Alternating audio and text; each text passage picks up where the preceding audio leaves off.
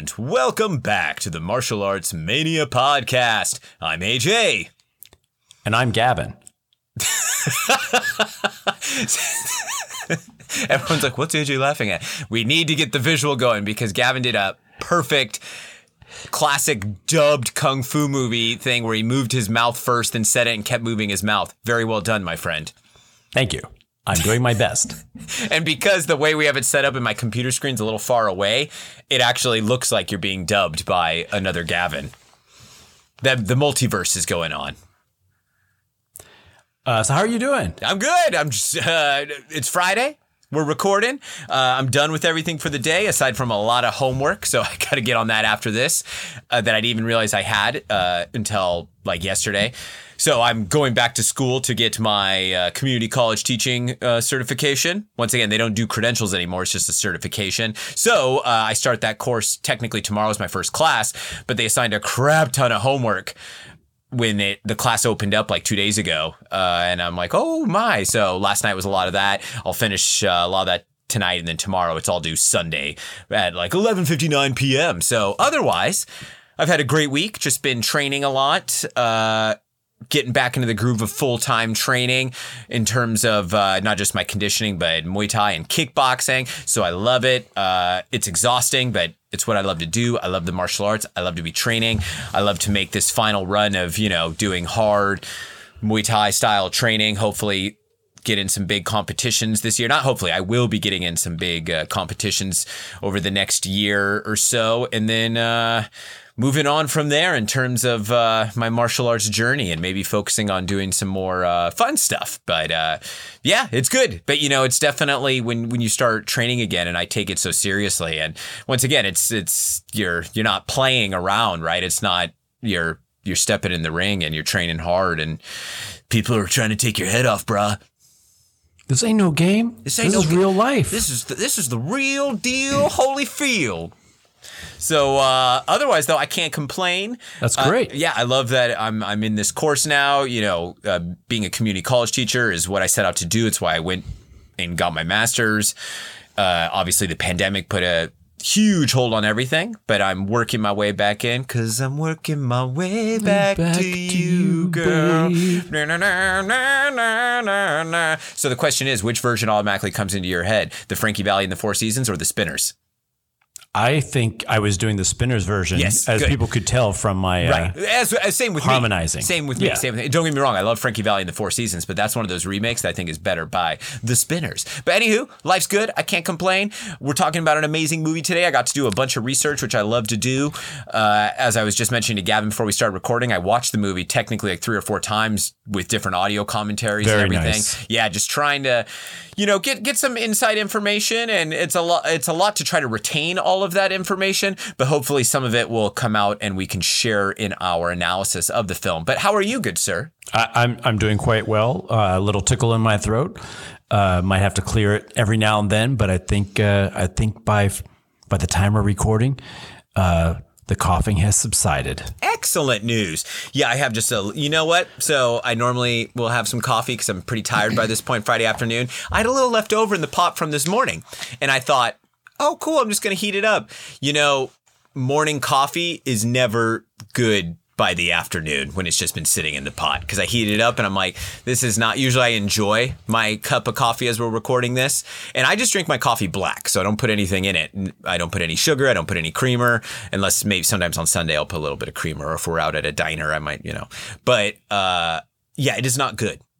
Well, I will say that it sounds like you have the makings of a first chapter for a self-help book. Oh, nice. I like Morning it. coffee reheated in the afternoon doesn't work. That's right.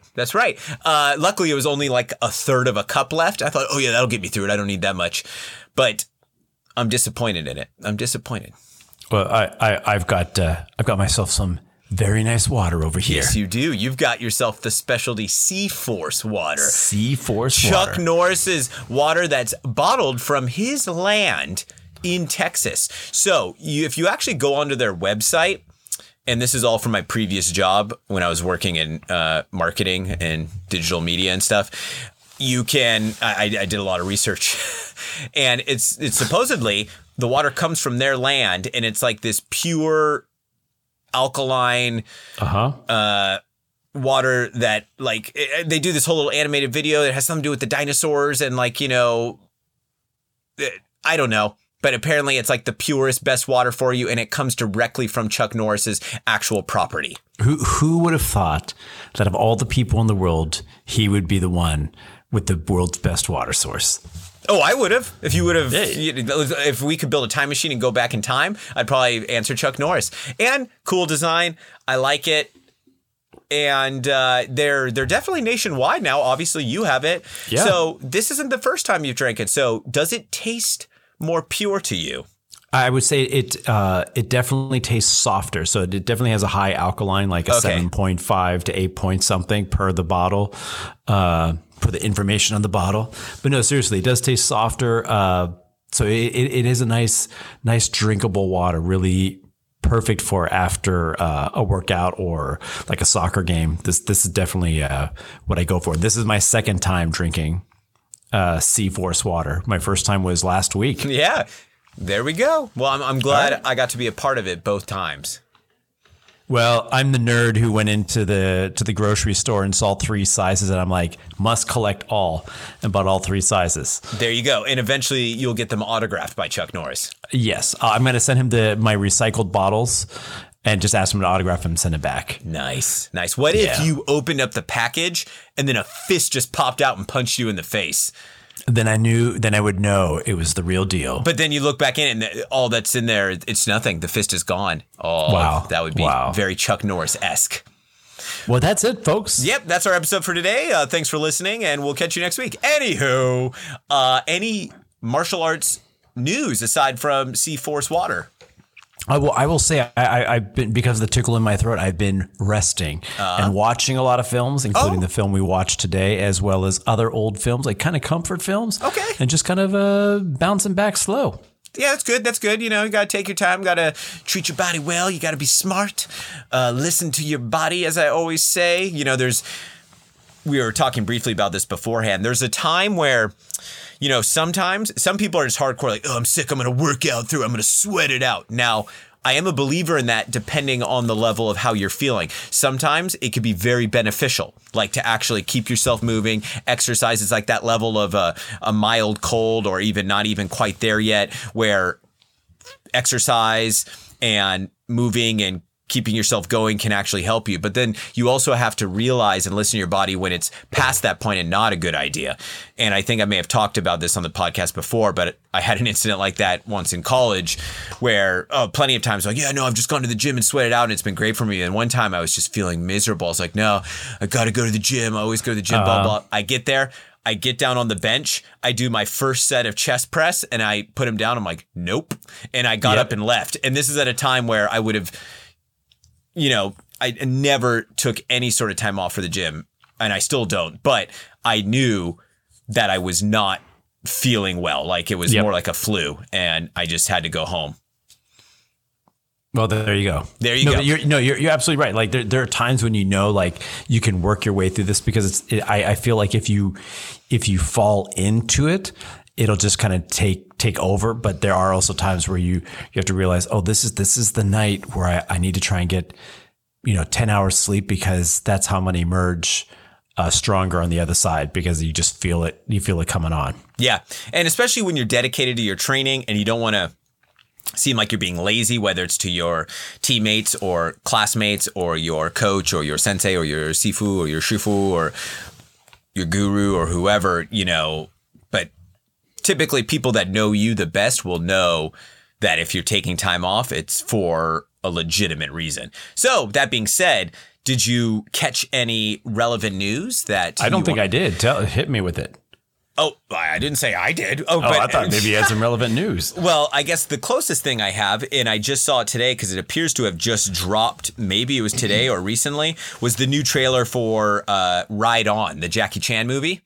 Ooh. And either I just completely misunderstood or the initial plot synopsis I read before was like completely wrong. But the trailer looks promising. But, it's like with Jackie's recent output of films from the last decade or so, I never like to get my hopes up, and it's a well-edited trailer, and it looks like it does have some kind of classic Jackie type action in it. but I just don't know if it's going to be a sustainable plot line for the entire film. Pretty much he's like a former stuntman himself and martial artist, and he has a horse that apparently has special abilities. They find out whatever, and the horse becomes a big stunt like superstar or, actor almost. And it's kind of like their journey together. And I think from what I originally read, it's also Jackie trying to reconcile with his daughter, and she has a fiance now and that. And it's obviously going to have the element of comedy and some dramedy and action. So, you know what? I always try to stay optimistic, but it's really hard. It is. It is hard. But, maybe there won't be any CGI in it. Crickets. Yeah. No, but like his films, his Hong Kong or Chinese output of late has had a lot of CGI. Yeah. And I know, yes, The Foreigner had some stunt doubling allegedly. Okay, it did. It most certainly did. I mean, when you watch it, I think at one point he's doubled by a Caucasian dude. I'm like, and I loved The Foreigner, but I was like, what? Yeah, but I really enjoyed The Foreigner because it had that element of feeling real again. So I sometimes do get apprehensive over his bigger Chinese releases at this point in time. But, well, let's see. Let's see what happens with Ride On. Yeah, ride on, my man. Anywho, let's segue into movie quotes. You have two for me today. I do have two for you today. All right, sock them to me. The first one. Why is the girl not harvesting the coca? Delta Force 2? Yes, finally. Nice. I finally got my Delta Force 2 one right. Simply because you do a great Billy Drago. And I was thank you. Yeah, and oh, wait, is that the scene where she's pregnant and she's like, they're like working outside and he's like, why is she not working? Or is that a different scene? No, that's the scene where they're driving by. Stop the car. Yeah. Why is the girl not harvesting the coca?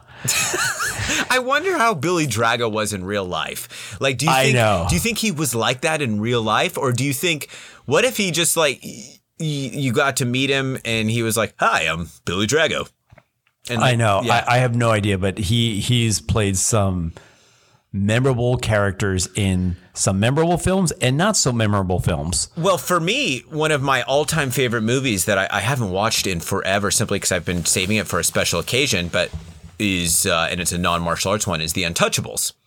Oh, and wow. He's so good in that. And that was my first time seeing him. So I saw him relatively young when I got to watch that movie for the first time. And he was just so creepy. And then later, when I started watching more kind of straight to video martial arts movies and stuff, and I got to start seeing him a lot more, and I was like, oh, snap, this guy is he's made to be a villain. Whether it's mainstream Hollywood Brian De Palma picture like The Untouchables, straight to video Lady Dragon 2, or a Michael Jackson music video with Chris Tucker and Marlon Brando.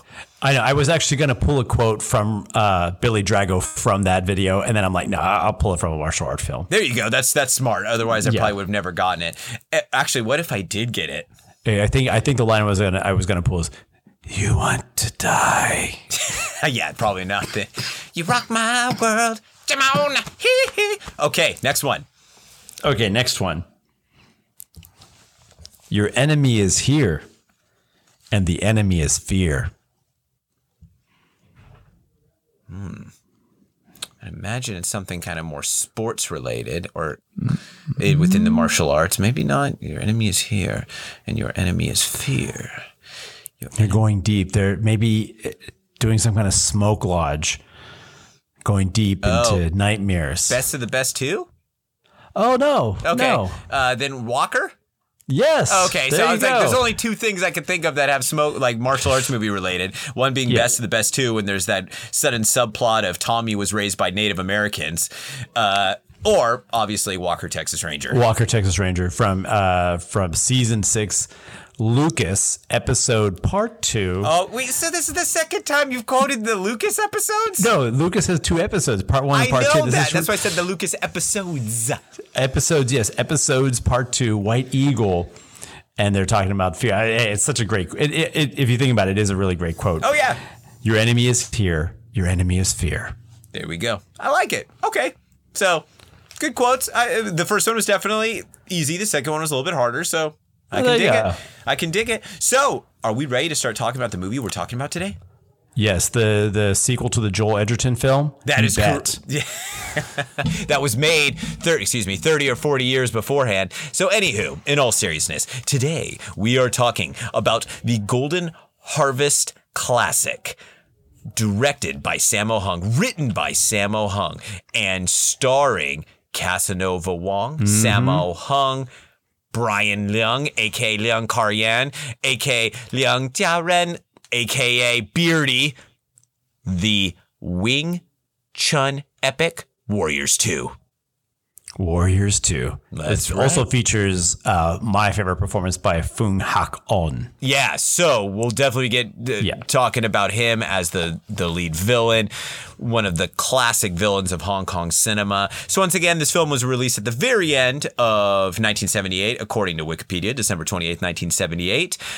And in the research I did and we'll discuss, it was shot over what I've gathered at least a year. You know, people's memories can be fickle. Is that a good word? Yeah. Like unreliable, inconsistent. So, you'll be watching an interview with multiple people that were involved in the film, and sometimes they'll not only contradict each other, they'll contradict themselves of what they already said earlier in the interview. So from what I've gathered, the film was shot for at least a year. Like one person said, it was like a year and a half. So at least a year. So, probably went into production in 1977 at some point, and then it just took a long time to shoot due to multiple shooting locations. But this film is it floats around and rotates back and forth from my top spot as my all-time favorite kung fu movie. And I feel rightfully so. It is an absolutely incredible picture. It is very dynamic. It has a lot of cool elements that almost make it feel like a comic book come to life through some of the characters, the sets, the extravagant action that is featured throughout the performances of our cast, both the good guys and the bad guys. And it's just one of those ones that, like a fine wine, gets better with age. And now that we have the remastered Eureka version, it's just a beautiful copy to watch. And we had thought about, I said to Gavin last week, let's do Kung Fu. Let's do a Kung Fu movie. And he threw this one out there, and I was a little intimidated, simply because, once again, neither of us are Kung Fu practitioners. We love Kung Fu. We love Chinese martial arts. We take it all very seriously. And also, neither of us are Wing Chun practitioners. I did do Wing Chun for a little over a year when in my high school years. Yeah, I think I did like a 9-month stint in my first year of college. So you have a few months more experience. Yeah. Right, but we are by no means Wing Chun experts, and there's a lot of history / politics that go into Wing Chun. But pretty much this is a fictionalized story of Cashier Hua, a.k.a. Chanhua Shun, who was what would be the Sigong of Yip Man, meaning Yip Man's master's master, if I'm not mistaken. And it's technically what would be the sequel to Prodigal Son, even though Prodigal Son came out a couple years after this. But that film is about the Liang Jian character. Oh, no, excuse me. Sorry. Liang Jian is the Sigong of Yip Man. Chanhua Shun is hold on. I'm sorry, Wing Chun people. They're all like, this nerd can't keep up with our lineage. Okay, hold on. How many times did you watch the movie? Yeah. Watch it again. Okay, yeah. So Chanhua Shun was the instructor of Yip Man before he died briefly. And then Liang Jian was his instructor. So this film focuses on an old Liang Jian as the master, but Prodigal Son is about a young Liang Jian learning from Liang Yitai. So it's like they did them technically kind of out of order. So sorry to all my Wing Chun peeps for briefly messing up there, getting myself confused. Lineages within Kung Fu. It's really cool with a lot of Chinese history and stuff because the documentation they do have. But then, geez Louise, trying to go back that far and, keep track of everything. It can be a little overwhelming. Well, it's interesting that the film is, story-wise at least, or legend-wise, linked to Prodigal Son. But I can't imagine Prodigal Son being shot before this and Sammo being able to really come through with the vision that Prodigal Son is. But that being said, like, if Sammo had only ever directed Warriors 2, I think the world would be clamoring for more, because this is really such a fine film. It's of a lot of the Kung Fu or Gung Fu films that came out in the late 70s. So many tried to find that balance between comedy, action, like you were saying, characters out of a comic book in a way, or even just the balance of the backstabbing that exists, or the twists and turns that come out. This film, I think, is almost pure perfection in how it balances every single element. Yes, very well put. And it's actually kind of one of the reasons why, and don't get me wrong, I love Prodigal Son, but one of the reasons why I actually prefer this film, because we don't need to go into details. Everyone talks about it. Everyone knows Sammo Hung's the best person to ever capture Wing Chun on film. This would have been his first big straight Wing Chun movie, but it had a awesome blend still of a bunch of different kind of Kung Fu. Now, Prodigal Son, of course, still has other martial artists in there, like Frankie Chan using other styles, but it's very much just a straight Wing Chun style, for cinematic Wing Chun, I should say. And it's brilliant and amazing, but I feel like this one gives us a lot more creativity and imagination, simply because our lead actor, Casanova Wong, playing the Chen Hua-shun, Cashier Hua character, at the beginning they gave a little side note, like he was already a Kung Fu expert that had studied leg kicking stuff, but in real life, obviously Casanova Wong was a Taekwondo expert. And talk about a bold move, casting a Taekwondo expert as one of the key figures in the lineage of Wing Chun. And thank goodness he was cast in this role. Because Sammo knows what he's doing, man. But that being said, it gives us, especially once his character does learn Wing Chun, I think he does a pretty great job displaying the Wing Chun, but he also still gets to do some amazing kicking, and we'll get to it eventually. But the finale, oh my God, I can watch it every day and not get bored. It's just so incredible. But briefly, so real quick, back to the story. It focuses on Cashier Hua, who's already a martial arts stuff. He stumbles upon a conspiracy to kill the mayor pretty much. And in the process, the gang tries to kill him. He's saved by his friend, who's played by Sammo. Sammo plays Ki Chun. This is his character's name. And he saves him, brings him back to his master, who is Liang Zhan, the Wing Chun master, the bone setter. They end up murdering Cashier Hua's mom, trying to get to him. And eventually, Liang Zhan reluctantly, he's kind of tricked into it, takes on Cashier Hua as his student and teaches him the Wing Chun system. And eventually he not only, spoiler alert, has to avenge his mother, but also Liang Zhan, who the gang manages to trick, and they kill him. So in the end, he and Sammo have to team up more or less to bring down the gang. So real quick, do you remember the first time you saw this film?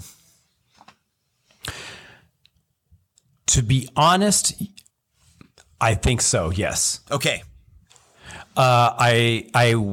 This is when I found that great DVD store in Chinatown, sort of catty corner from not Cantor's, catty corner from Philippe's. Okay. That sold legitimate DVDs and VCDs. And I was going down the VCD rabbit hole. I had never seen Warriors 2, and I was going, the VCD rabbit hole, Gordon Liu films, and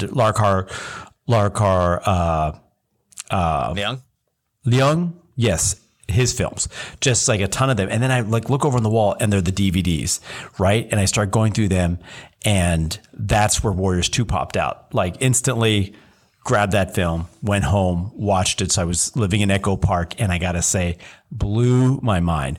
It was around the same time that I had seen The Odd Couple as well, for the first time. So it was Sammo in the 70s had the pearly gates to the late 70s. Sammo had opened up right around this time, and I think this was the summer where my wrist was broken, and so I was watching a ton of movies, and this came right into that library of mine. How about you? So you got lucky. And I'd imagine it was probably the Fortune Star re-release with the newer dub that came out around 2010, maybe, that you grabbed on DVD, or does that sound about right around that time? It is definitely a Fortune Star. Okay. Yes, I think it had to be Fortune Star. Yeah. So in that case, you're going to rewind about 10 years before that. I'm in Chinatown, San Francisco as a kid, getting to take like maybe one of my biannual trips there. And I'm in one of the old school shops that they just don't have anymore. And I'm going through the VCDs. Now, we've talked about VCDs before. Maybe some of our newer listeners may not even know what a VCD is.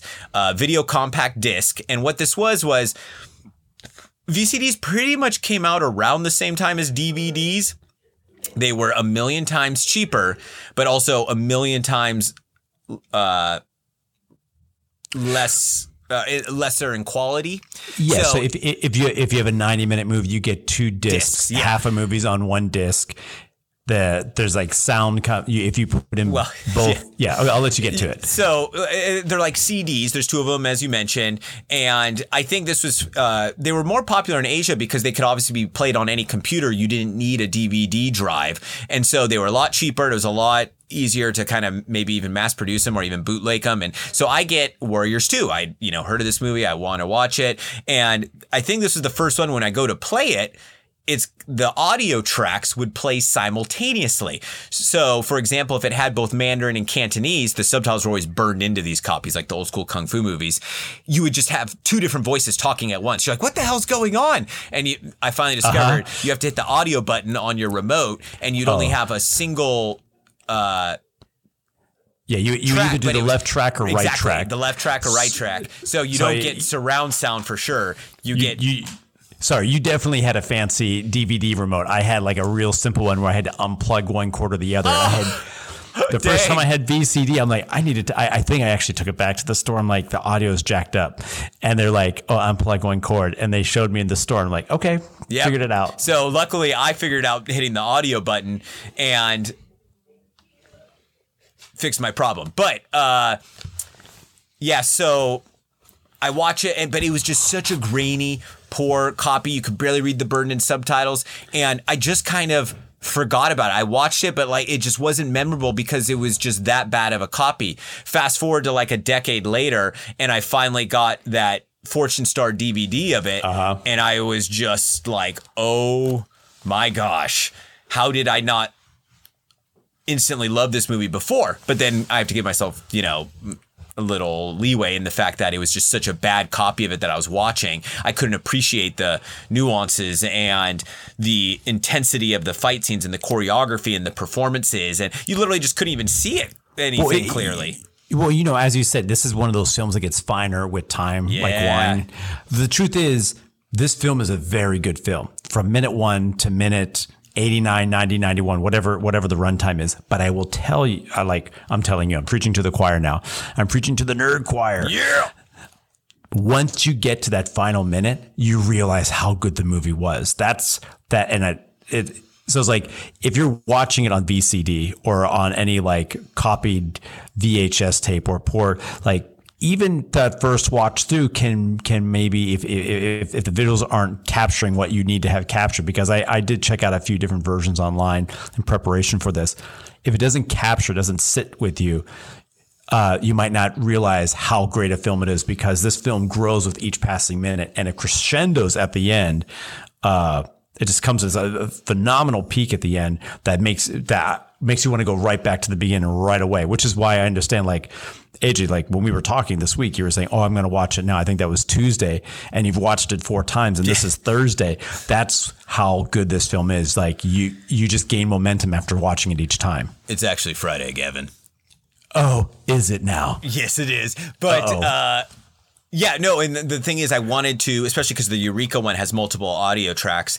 And so the only one I got to listen to, and they also have a behind the scenes one they did years ago, probably for one of the UK DVD lines at that time, like the Hong Kong Legends or whatever. So there was a behind the scenes featurette. It's like 30 minutes long. I watched that whole thing where you get to see Sammo, Fung Hark-on, Guy Lai, who is the Wing Chun instructor for the cast for the film.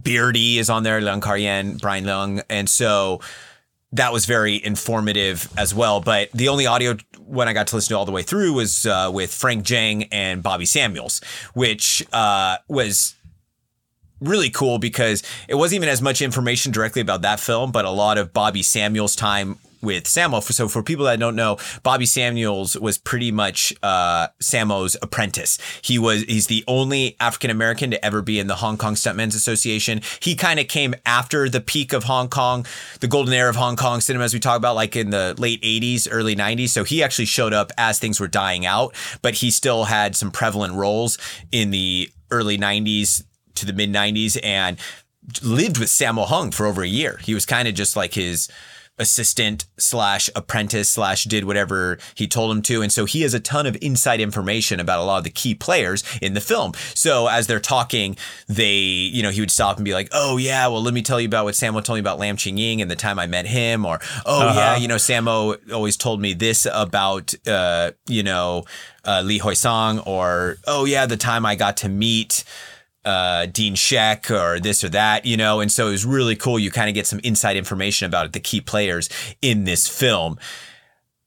And it kind of opened up my eyes to a few things, but also just getting the chance to analyze it as I'm, watching with the audio commentary, just kind of opened up my eyes to more and more, recognizing more of the stunt players, etc. That's really cool. And it's funny because I know that the Eureka release is the double feature release with Warriors 2 and Prodigal Son. That is correct. I haven't got this. I haven't purchased anything from them.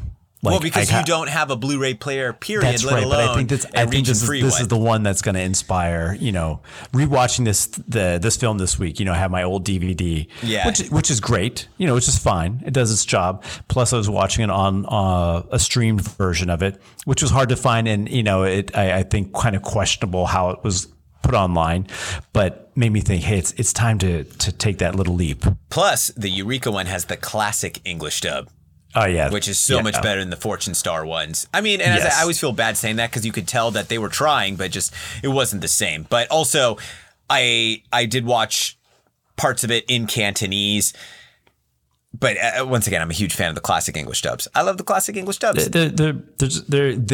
It might be nostalgia, but they're just so much more fun to watch. I honestly, to be candid, I love hearing the original language version, even if sometimes I have to, read subtitles and the subtitles fall off, just because Sammo is Sammo and Dean Sheck is Dean. You hear the comedy of Dean Sheck come through. Well, also, I think for a lot of these, they obviously they're not burned in subtitles. They actually went through and I believe redid the subtitles for these new releases. And I think that's great. If I'm not mistaken, Frank Jang actually plays a significant part in that. I'll ask him this Sunday. I'm actually meeting him for dinner in the Bay Area. Oh, very cool. Yeah, I finally get to meet him in person. So for people that don't know, I helped arrange some interviews, for some of the behind the scenes features most specifically the Righting Wrongs. Mm-hmm. One with our sensei, Peter Sugarfoot Cunningham. I don't want to spoil the other ones. So, we're going to meet up. I think you did once before, but that's okay. Yeah, whatever. Keep it secret. Yeah, secret. But I'm going to Chinatown for the New Year's celebrations. I am unfortunately going to miss the parade tomorrow night. But it would just logistically, it would be hard for us to get up there for that. And then we'd have to find a place to stay. So we're just going to go to Sunday for the street fair and, have a good time. But yeah, anywho, back to the film. So we've mentioned some of the key players. Obviously, we said Sammo, Casanova Wong, Leung Kar-yen, Dean Sheck, Fung Hark-on, Lee Hoi Sang plays one of the main henchmen, Tiger Yang, who we just recently discussed about in Tower of Death, aka Game of Death 2. Yeah, all sorts of people. Once again, when you have Sammo making a movie, he's going to bring all the boys along, right? His stunt team, his guys. But I think this one is really interesting. And obviously the choice of protagonists, we already mentioned. We've got Casanova Wong, his Cantonese name with Kasafa. I want to say the preferred name he likes is Wong Ho, but Casanova Wong, hey, that's a pretty badass English name. Now, he was a Taekwondo expert from Korea, obviously.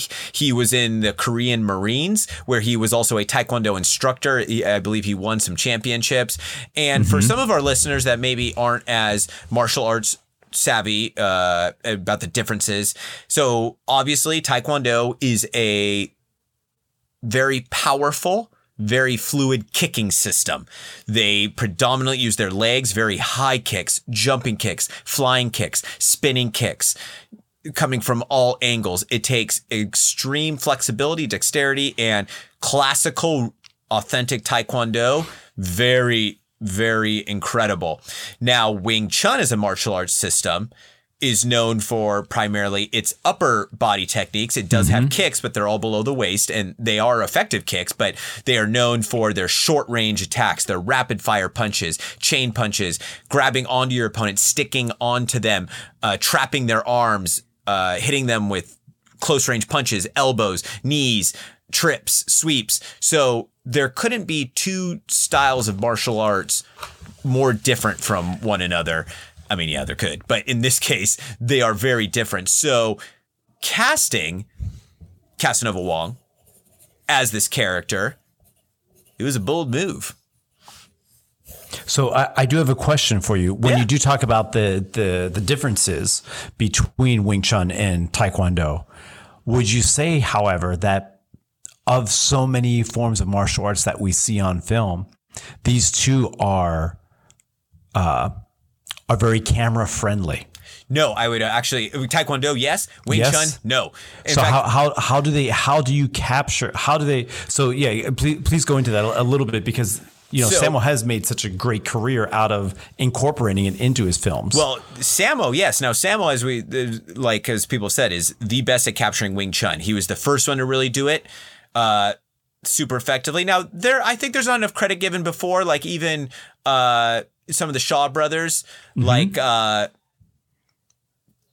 or Tilong, he was a Wing Chun practitioner in real life. And there's in one of the Shaolin movies, he actually does a series of kind of almost like Chi Sao trapping hand stuff that look really good. Actually, Bobby Samuels talked about that in the audio commentary as well. But for the most part, yes, you hadn't seen a full-fledged like Wing Chun movie that had done it well. Most of the time, it just didn't really look good on screen. Now, what Sammo did was he, as I mentioned before, they had a technical advisor on this film, Guy Lai, who trained the principal cast for a couple months. Once again, conflicting information, even in the same special documentary feature, but from what I gathered, it was about like 2 months of really hardcore training. But Sammo would still try to keep the techniques authentic, but add a cinematic flair to them, make them more pleasing to the camera, make them slightly bigger so they weren't as compact and not as beautiful to the viewer.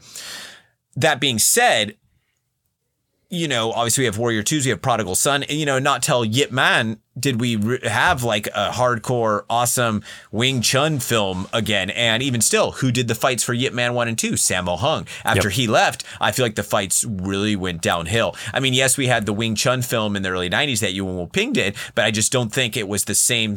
It just didn't have the same effect as Sammo's Wing Chun choreography. And now there's been way too many of these Yip Man films. They're coming out of the mainland, they're TV specials, this and that. And once again, the fight scenes are all just kind of a ripoff of Sammo's style from the first two, when they even managed to slightly succeed. So that being said, I think Wing Chun really isn't a necessarily visually pleasing style for the silver screen.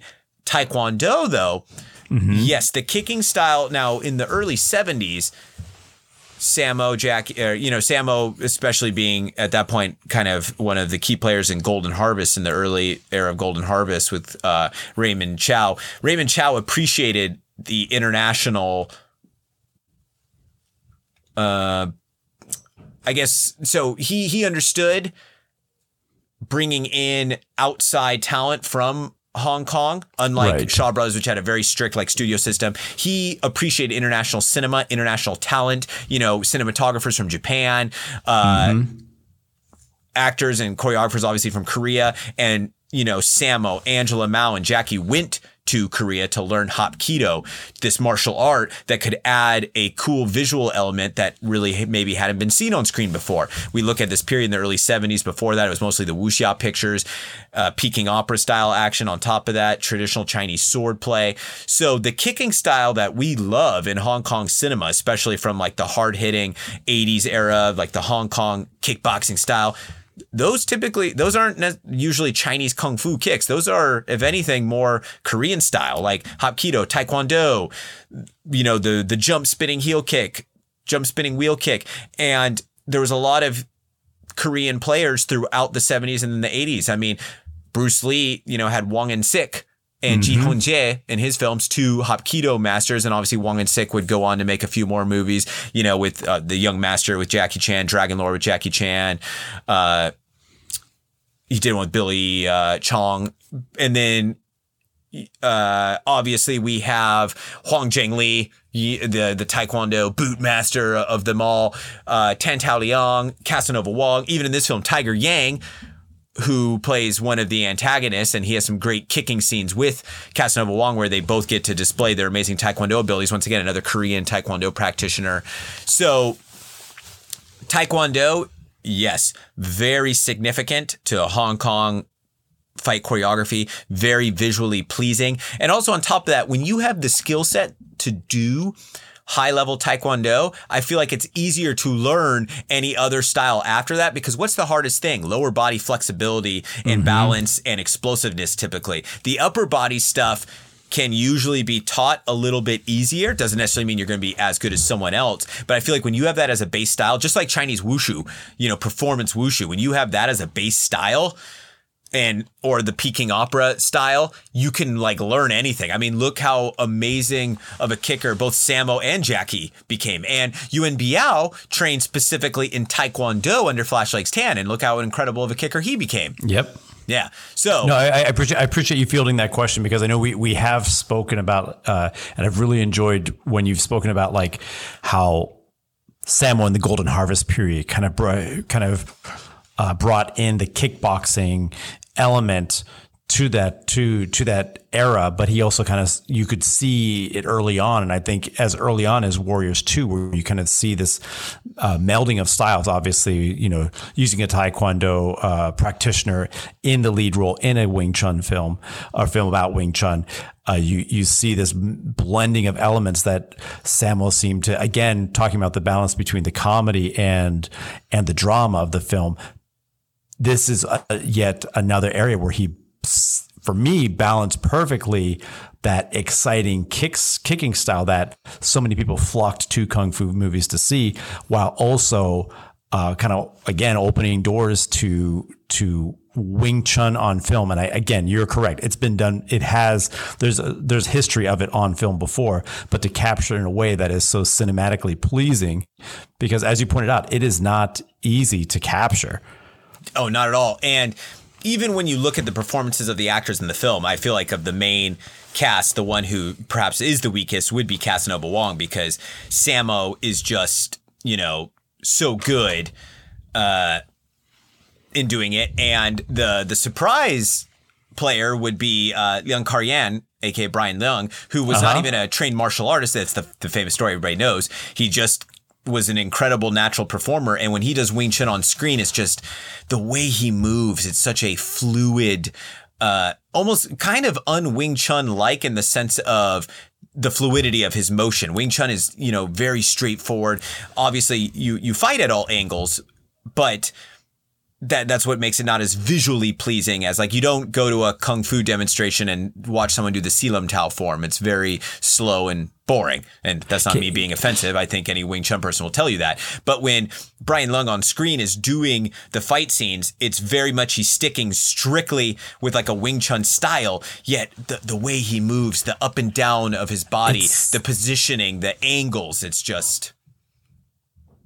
I know it's so interesting watching Beardy Brian Leung in this film. This may have been one of the first films I had seen him in, or earliest in his in my in the timeline of his filmography. And I remember, I kind of remember being surprised by how good this guy was. You know, I had no reference point to him.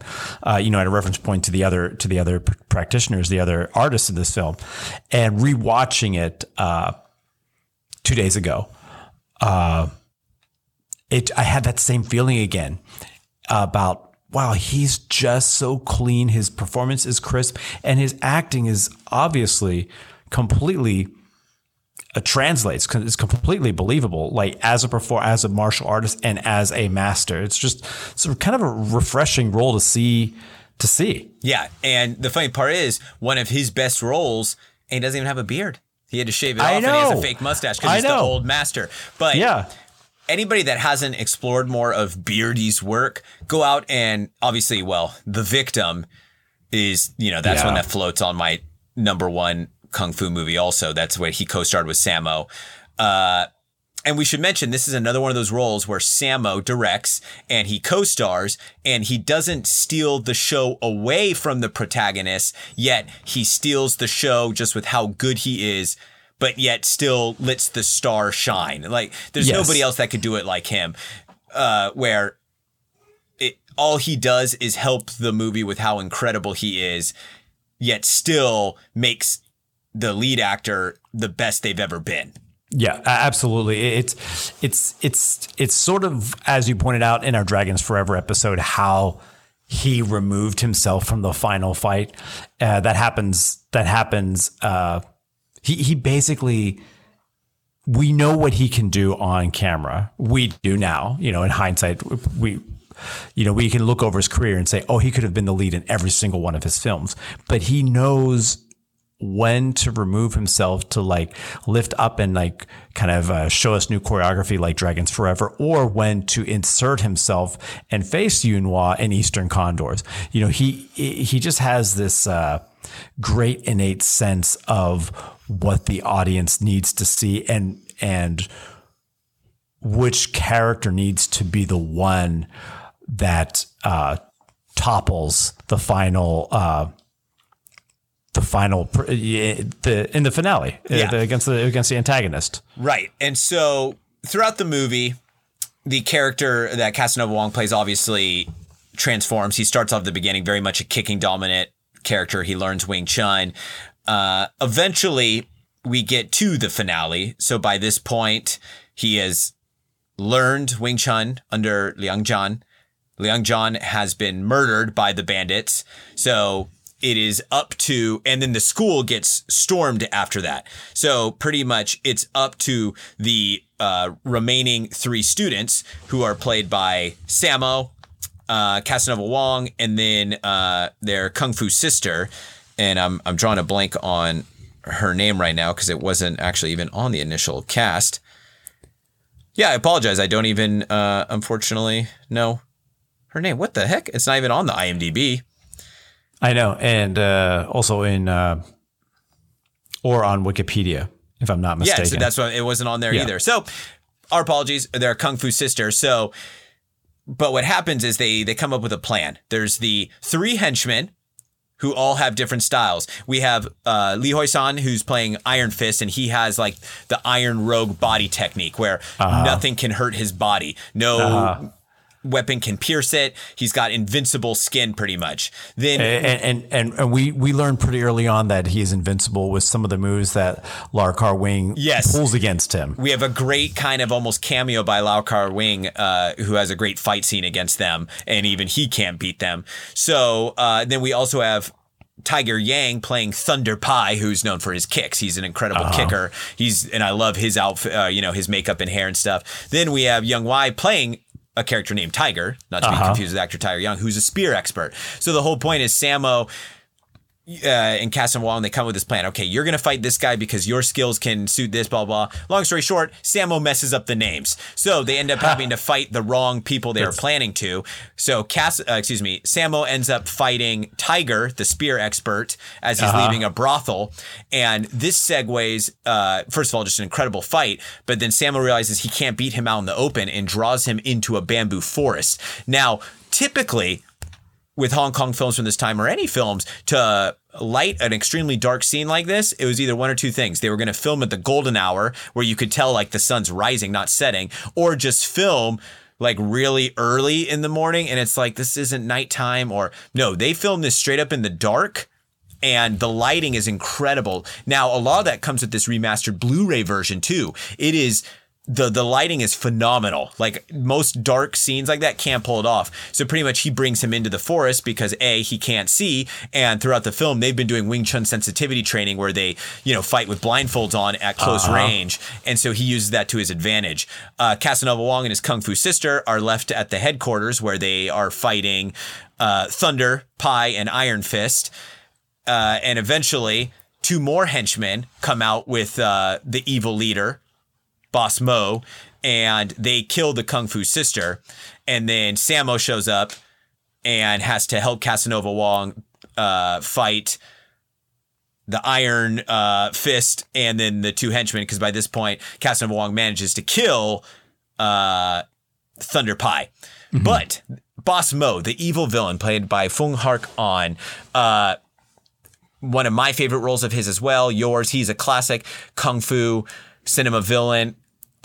Oftentimes would play a really nasty, creepy rapist type character. In this one, he's playing an old man, just very old and decrepit. He's the leader of the gang. Well, in this scene, spoiler alert, we find out he's not old, baby. It's been a disguise the whole time, and he takes it off. And he has this very pale white face makeup with red lips, and he is a praying mantis master. And yes. Oh, good God, is it creepy. They do a lot of... It is the best, one of the best on-screen transformations you'll ever see. Okay, maybe Face Off where John Travolta plays Nick Cage and Nick Cage plays John Travolta, but like outside of that, this is one of the best transformations I've ever seen on film, and how he just comes across as a praying mantis. It's disgusting. Right. So pretty much, and I want to mention real quick the fight scene Sammo has with the 2 swordsman guards that kill his Kung Fu sister. One of my favorite bits in Kung Fu cinema history. It's just so phenomenal. And when I was listening to the audio commentary, I believe it was Frank and Bobby that pointed out actually how that's just a set Peking opera routine that they're doing. But that's why it's so incredible, because these 3 guys are all from different Peking operas, because it was Mang Hoi, and then we actually have Chin Yue Tsang coming back and playing one of these characters. He died earlier in the film as a good guy. And Sammo, and just the way they move and the timing and rhythm. I've always wondered, how the hell did they choreograph and do this? It's just so pitch perfect, but it doesn't look kind of slower and mundane like it would on the stage, because they're able to choose their camera angles. They're obviously able to do more explosive bursts at a time. So that little bit right there is phenomenal. But then we have the finale where Sammo has to face off against Dean Shek, which is a comical. Now, and I've talked about Dean Shek in the past, and his roles are very hit or miss to me. This is one of those ones that hits. It works. It does. And that's a lot has to do with Sammo. So they have a great little comical fight scene because Dean Shek is actually quite capable, and he has a metal helmet on that is helping him. And then Casanova Wong is left to fight Boss Mo on his own. And for me, it almost looked like Dean Shek was doing foreshadowing what Sammo ended up doing with Yunhua and Eastern Condors. There's a little bit, yeah. Right? The claws. I think it's kind of almost like this caricature that Dean Shek became famous for throughout these films. Yunhua could almost be look his character in Dragons Forever can almost be like an evolution of the sliminess of that character. He's obviously a lot more serious and hardcore, but even in style, like he's got the paper thin mustache, the glasses, the way he kind of moves like a snake, and sinewy and stuff. Yeah, so that's a great analysis right there. I love that. Well, so there's that, and then of course I cut you off because you were about to tell us about the Casanova Wong Fung Hak fight. So they start going at it, and there's some great wire work that helps accentuate the mantis-like element of Fung Hak. He's able to like lean over and defy gravity, and he does some mantis strikes right at the beginning that gash across Casanova Wong's face. Some great little makeup because you see it. It's like he's been cut with a knife. It's a huge open gash, and just the ferocity at which he fights. And the Casanova Wong character can barely keep up. Eventually, Sammo beats Dean Shek. He joins him, and it's the two of them fighting against him. And once again, it's Sammo's insanely creative way of choreographing like three people in one fight going, they're both attacking the Boss Mo character played by Fung Har Khan, and just the rhythm, the timing, the choreography, the movement from the camera also, and everything is just so brilliant. And they eventually have to start using some of the more sneaky techniques they learned from their master in order to defeat him. And Sammo starts sacrificing his body, like holding on to him, taking blows as Casanova Wong attacks him. And we also get to see Casanova Wong not only using the Wing Chun, but his kicking skills. And eventually they're able to overpower him pretty much. They're able to use their abilities of teaming up to beat him. And then at the end, we get... Now, and I listened to it on the audio commentary, and I've never been able to tell whether this kick is wire assisted or not, but it is one of the greatest kicks in Hong Kong cinema history. And from what I heard, or I was, when I was watching the behind the scenes features and on the audio commentary, it's a real kick. Now, I think a lot of it just has to do with the way they cut into the scene. It's a slow motion kick where Casanova Wong does a jump flying back kick over a table into Fung Har Khan's chest. And it was actually him taking the kick because in his interview, he talked about how it hit him right in the throat the first take. But now when you watch it, I think the reason why it's hard to believe it's real is because they cut into it and it looks like he's just jumping off one foot. Now in traditional Taekwondo, it'd be like a 3-step jump. Now, if you saw him running and jumping into it, I think you would automatically be like, wow, that's real. It's just phenomenal. So that's why I do think it's real. Also, on top of that, he's shirtless. There's nowhere to hide the wire. With these brand new Blu-rays, you can pause, and I literally went slow motion trying to see any part of his pants being hiked up or anything. I think it's a real kick, but he gets insane air. You have to see this kick. I don't know how high he gets. Like, I don't know how high that table actually is. Yeah. But I've watched this kick time and time again, not just this week, but like over the last few years when we did our top 10 kickers list, just over and over and over again. Long story short, like same as you, I can't see where there is a wire. I can't see how this is humanly possible except at this one moment in time. Like it's just so well executed. And in the behind the scenes featurette, Casanova Wong was talking about how at this point his Taekwondo was at its peak. He had just gone out of the Marines. He was in the most phenomenal shape of his life, and how that's how he was able to do a lot of the stuff in this film, but specifically that kick. And as I said, I think it's just a brilliant editing job where they edit to the slow motion from the fast motion, and you see him take off because it looks like he's just jumping off the one leg and getting insane air. But I think what it probably was a right foot step, left foot step into that final right foot step. That's where our slow motion cuts in, and he jumps off that foot. Because when I, as a kid, was learning traditional Taekwondo, it was the 3-step 1, 2, 3 into the jump kick. And I think that's what he did. And in other films, we saw him do very similar kicks in the outdoors, where it would have been impossible for them to have like when wide angle shots with the wires. So he could pull it off. And I think it's just also maybe the camera angle. It might have been a slight tilt up just to make it look even higher. So really, it's one of the greatest kicks ever captured on screen. Well, what's special about this film is everything. Okay, that's the simple answer. But also like what we talked about a couple of weeks ago with the warrior's journey or the hero's journey. We do have a hero's journey for Casanova Wong's character here. We have this perfectly balanced film that builds to this point and to this kick where it just achieves something that you said is one of the greatest kicks in Hong Kong cinema history. And by default, that is one of the greatest kicks in cinema history. Yes.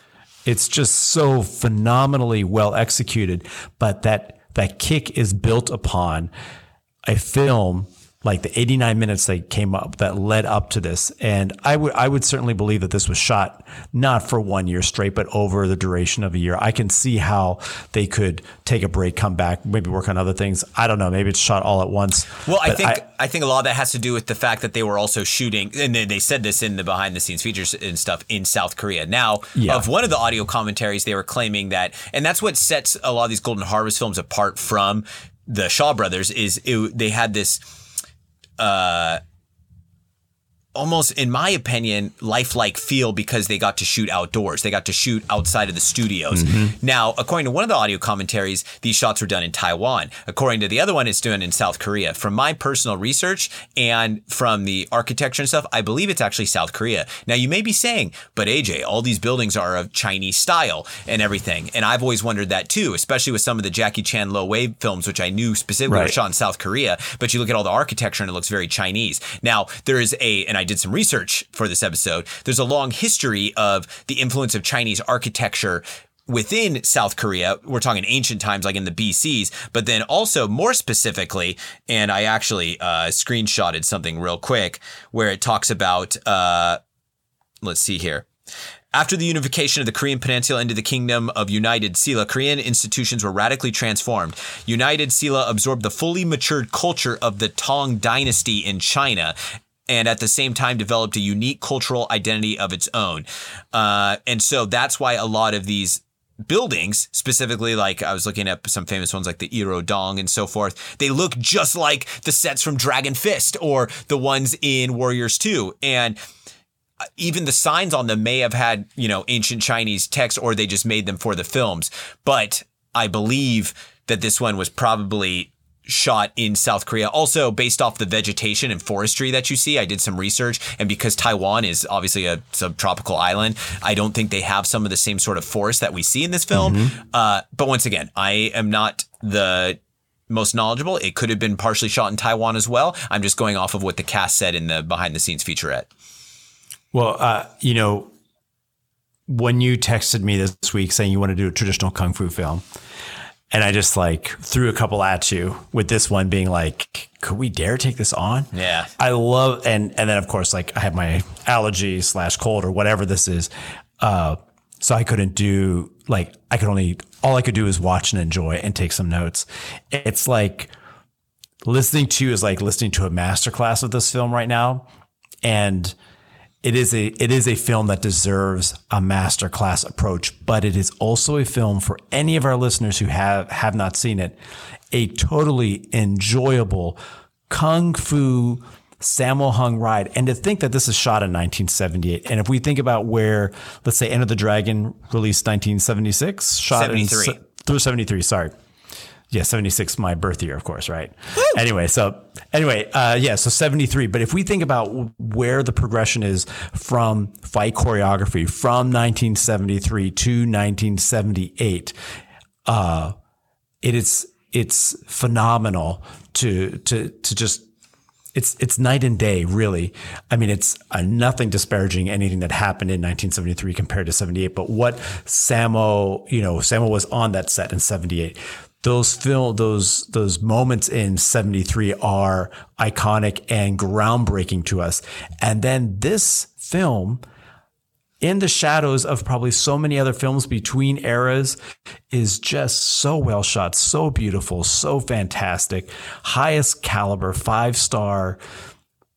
I would almost say this almost feels like an indie film from one of that's how I feel about it. It just feels like a great indie film in the era of the great 70s Kung Fu films and the Golden Harvest era that came in the golden era of Hong Kong cinema in the 80s. Yeah, it was definitely a very interesting time with everything going on creativity wise. I mean, you had Leung Kar-leung doing 36 Chambers around that time. Jackie was doing his seasonal films, Drunken Master, Snake and the Eagle's Shadow.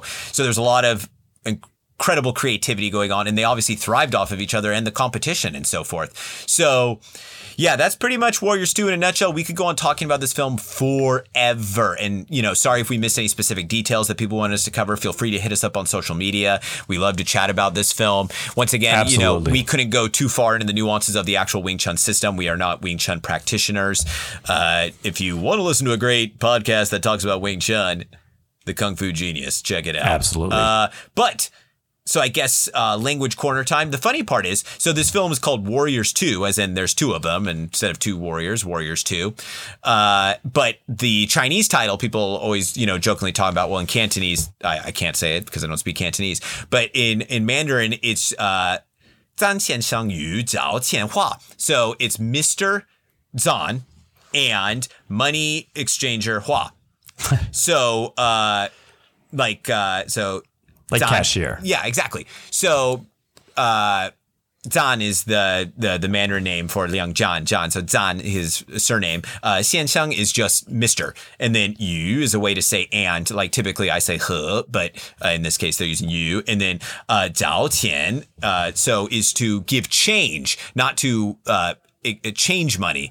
Hua.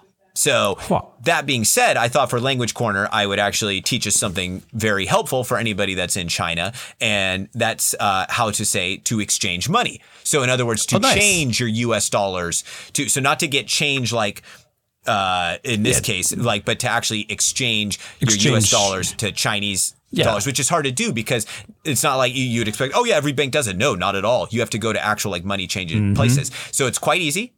It's Huan Tian. One more time. Huan Tian. Huan Jian. Qian, Qian. Qian. Yeah. Huan Jian. Qian. Qian. Yeah, Qian. Exactly. Not J. Qian. Qian. Huan Jian. Much better. There we go. Yeah. So, Huan Jian在哪儿? Oh, well, more or less that, hey, yeah, you got it. Like, so saying, well, change money where? But like, so what I would say is, if you're specifically looking at, like in Shanghai, I knew exactly where it was. It was across the street from where Jessica worked, actually. But, I mean, you could say something as basic as, 请问还钱的地方在哪儿? Like the money changing place is where, right? Like I'm sure there's probably an official title, but like, for example, the one I went to it was a little booth, like in downtown Shanghai that you went to and exchanged money, and you got the best rate there too, because a lot of times banks will do them, but the rate is crappy, just like every airport does it. Never change your money in the airport, people. Never do it. Travel corner. Yes. Never change your money in the airport. Never change. Don't. And like if it's your first time going to China, you think, oh, this is going to be easy. No, look it up beforehand and figure out where to go because it will save you that much money. So, Huan Tian. Huan Jian. Yep. Huan Tian. Huan Jian. Qian. There you go. Nice. So you have to exchange money. I want to say that this podcast opened up with the first two chapters of AJ's self-help book. Chapter 1, do not think you can drink your coffee from the morning rewarmed in the afternoon.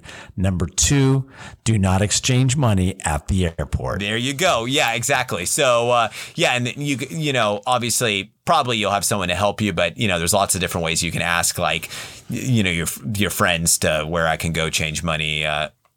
Well, like you already said 在哪儿, but 我在哪里可以换钱? Like, where can I go exchange money? There's once again, I'm not the Chinese language expert, but I learned enough to survive. There you go. That's the title of the book, by the way. Yeah, I learned enough to survive. The other one we had for our time as expats with my best mate Simon, my former roommate, and my best mate who lives in Hong Kong was it's too damn hot for underwear. Oh. So, but both good titles. Maybe that'll be his memoirs, and then mine will be the self-help book. Yeah. Okay, my man.